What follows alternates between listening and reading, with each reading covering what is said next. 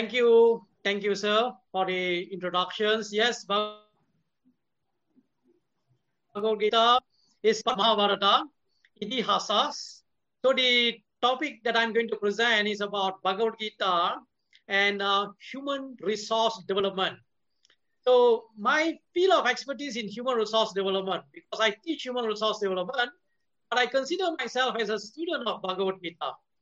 So let me go direct into the extract of this presentation. So in this presentation, I'm going to attempt to make the relevance of the Bhagavad Gita to the psychology of human resource development. And this contributes to indigenous theories of HRD based on culture-specific HRD theories. This is done through a hermeneutical analysis, a qualitative approach, which involves study, understanding, and interpretation of ancient texts. Now, in a nutshell, I can say that the Bhagavad Gita presents HRD from inside out. Some of the HRD is outside in. So the Bhagavad Gita begins with self-realization leading to self-development, human development, and also organizational development in total if you are looking from the management perspective. And this is expected to provide a base for comparative HRD philosophy in the East and also the West. So before I go into the Bhagavad Gita, I'm going to give you an overview of HRD. Of course, I'm not going to read through the slide here, but just giving you an overview. HRD is an interdisciplinary field with contribution coming from various other fields such as psychology, social psychology, anthropology, political science, even fields like economics, even philosophy. And it involves areas such as training, development, and education of employees in organizations to improve their competency towards performance. And if you look at literature, there are hundreds of ways how HRD has been defined by various scholars, both in the East and also the West. And the theories related to HRD, theories and concept of HRD from the West have been dominating the world during the last century, mainly due to largely available resources in English language. If for an HRD to be effective, according to researchers like Sharma in 2001, argues that it has to be rooted in the cultural soil of the country where it is practiced.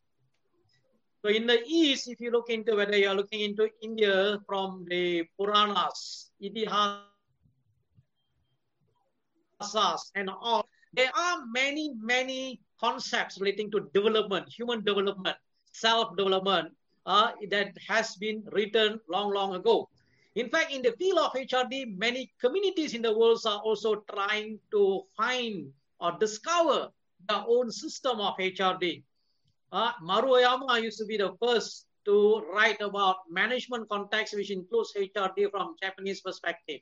And then there are many other perspectives, many other schools of thought, the Islamic and then the Chinese school of thought, Confucianism, Lao Tzu, Sun Tzu, Art of War, and also in the Indian context from the Vedic literature, from the Vedanta philosophy, there have been many scholars, many who have written, and then there are a growing number of authors who are doing in this field. So now we move into the Bhagavad Gita. So introduction to Bhagavad Gita, I'm not going to go through in that, okay? But you have to remember that it is Mahabharata, part of Mahabharata. You cannot separate the Bhagavad Gita from the Mahabharata. In fact, anyone who wants to read the Bhagavad Gita, they need to understand the context of the Bhagavad Gita, that is the Mahabharata. And Mahabharata, as many of you know, is the longest epic in the world. And it is considered to be the fifth Veda, Bharado Pantamo Veda. And Bhagavad Gita is less than 0.1% of the Mahabharata. And of course, you know, it is part of Bhishma Parva and it consists of 18 chapters. Not going to go into the details. Gita narrates the situation in a battlefield, and Mahabharata in total narrates the war between the two cousins, Pandavas and Kauravas, to claim the kingdom of Hastinapura. And the Gita was delivered before the commencement of the war in Kurukshetra. And some philosophers looks at Kurukshetra within the human body. The body, within the human body, human development, when looking into human development, we're looking into the human perspective, human body where the two forces between the good and evil, the war is taking place at every moment. Now, when we look at the Bhagavad Gita, we have to look into the context or perspective of human development or human resource development. We are moving from the physical development to intellectual development, emotional development, and to spiritual development. Of course, in the literature of HR, in the literature in the field of management, spiritual intelligence, there are studies being done. But it is not in that. Okay, of course, there are studies being done in this area: IQ, intellectual quotient, emotional intelligence, which I will also talk to you a little bit on that. But the concept of the HRD from the Bhagavad Gita focus more on the self from the spiritual or self-realization perspective, which is not much covered in most of the literatures, if you look into, especially in the Western literature or even other schools of thought. The Bhagavad Gita presents to you the HRD approach taken by Sri Krishna, the speaker of the Bhagavad Gita. Karma Yoga, looking from the duty and action-based approach. Bhakti Yoga, the affective and emotional-based approach. Then, of course, you have Jnana Yoga, the cognitive and the knowledge approach. The three approaches that has been taken. Now, there are many theories or concepts that can be derived from the Bhagavad Gita that will be able to contribute to the field of human development or human resource development. There are many. Of course, due to the time, I'm not going to go through details, all the detail. Now you have concepts like Nishkama Karma, action without desire, Sita Prajnan, all that.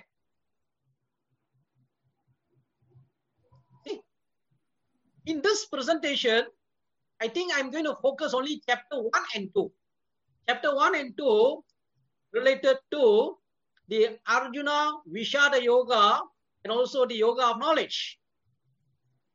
Now, the first chapter, if you look at the situation, now maybe in this context, you look at Krishna taking the role as a HRD role, human resource developer.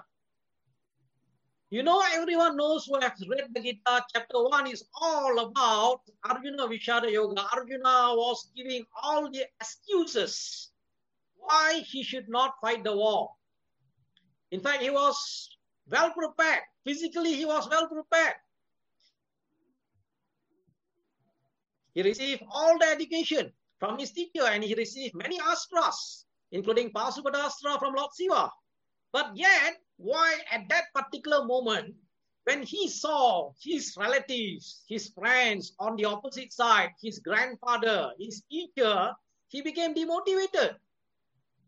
And you see in chapter 2, he is saying that after giving excuses, even Krishna saying that why does this impurity come upon you? Uttashtua kashmalamidam vishame shamupashitam. Why does this impurity come upon you? He's still arguing that how can I kill Bhishma and Drona? Katam Bhishma maham samke dronam ta madhusudana itsube pratyochami pudahavarishudana. So the role Krishna is playing here is the HRD role to revive his motivation, to energize him, to enable him. So what did Krishna did that can be useful to our HRD? HRD, there are many sub-areas within HRD. You can include counseling, you can include coaching, you can include mentoring, you can include training. So many sub areas. So before you solve a particular problem, you need to understand what is the problem. And some of you are familiar with Stephen Covey, 7 Habits of Highly Effective People. One of the habit number 5, is seek first to understand, then to be understood. And most of the time, many people don't listen to understand. They just listen with the intent to reply.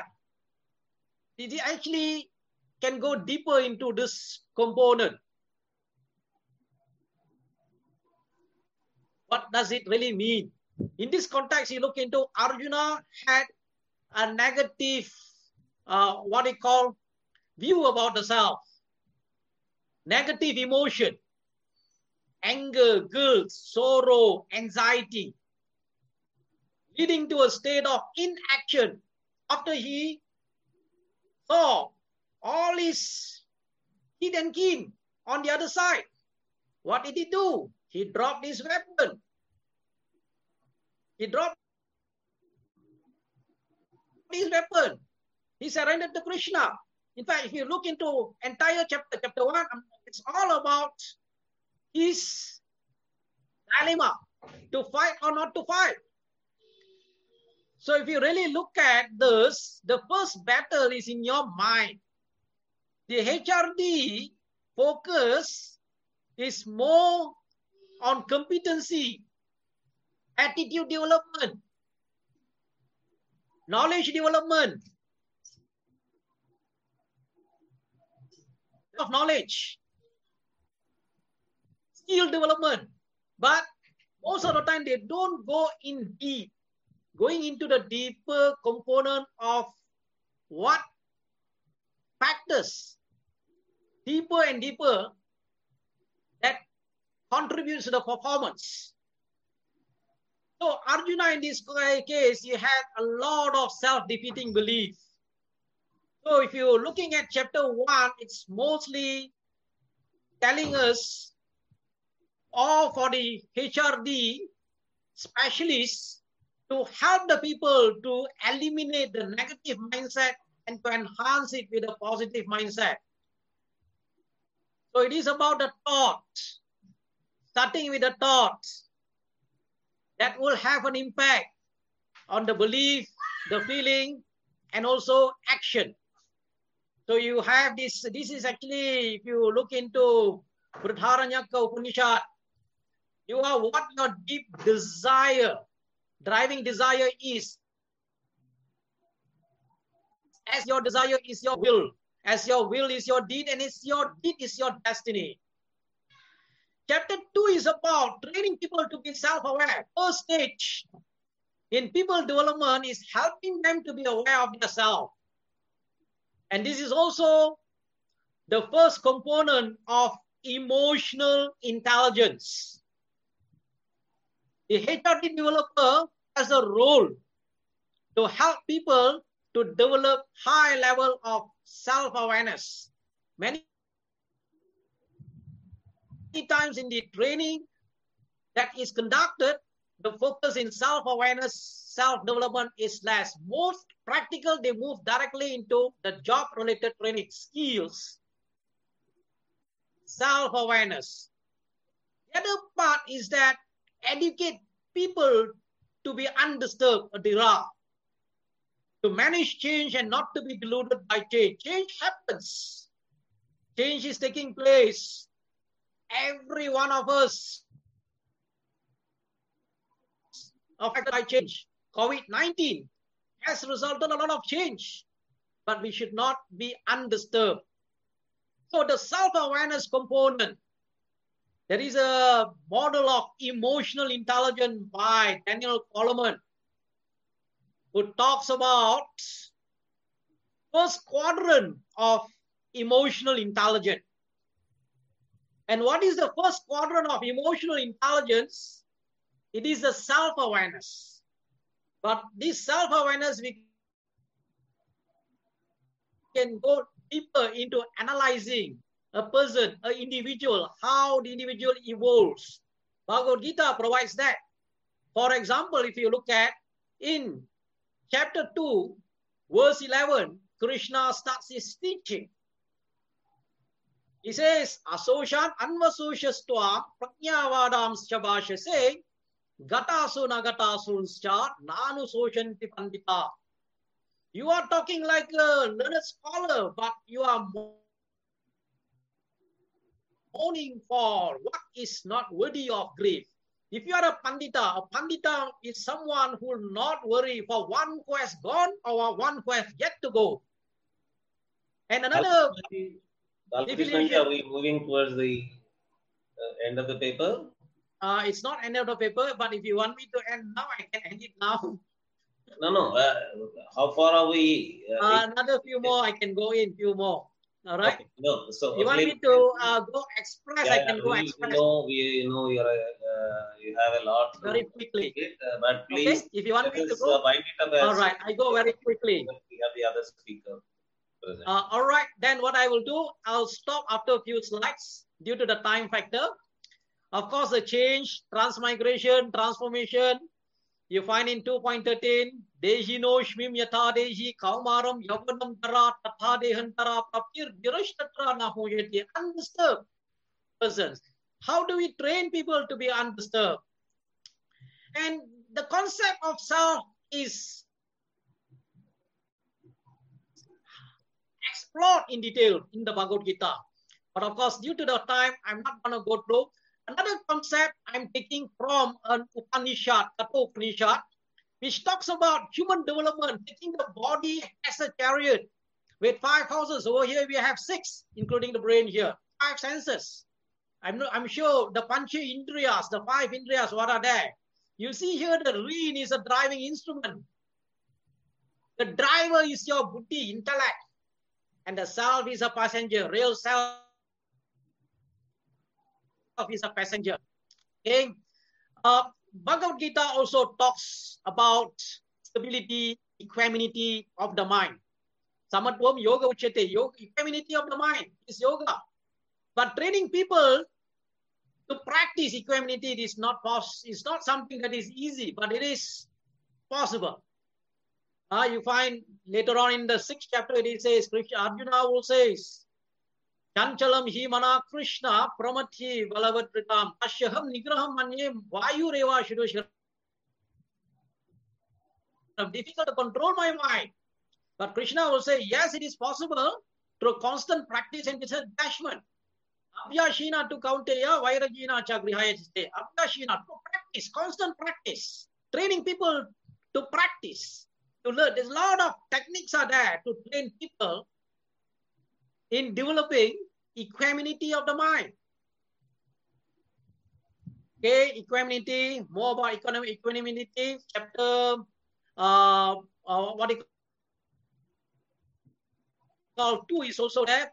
The concept of Sita Prajnan is there in chapter 2, verse 55. And then this is about self-management, managing the emotional part. There are many types of emotion. One of the emotion here is mentioned is the anger. So very important about anger. Anger, if it is not managed, not controlled, but managed, what happens? Results bewilderment of memory. And if your memory is bewildered, intelligence will be lost. And if the intelligence is lost, you are going to fall down. Rodat bhavanti shamohat, shamohat smriti brahma, smriti brahmchat buddhinaso, buddhinashat pranashyati.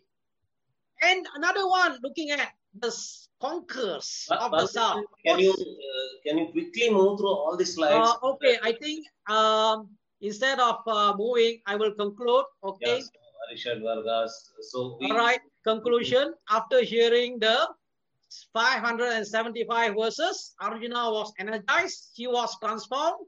This is human resource development as done by Krishna to Arjuna. All right, thank you. I think I'll conclude here since the time is limited. Thank you very much. Thank you very much, sir.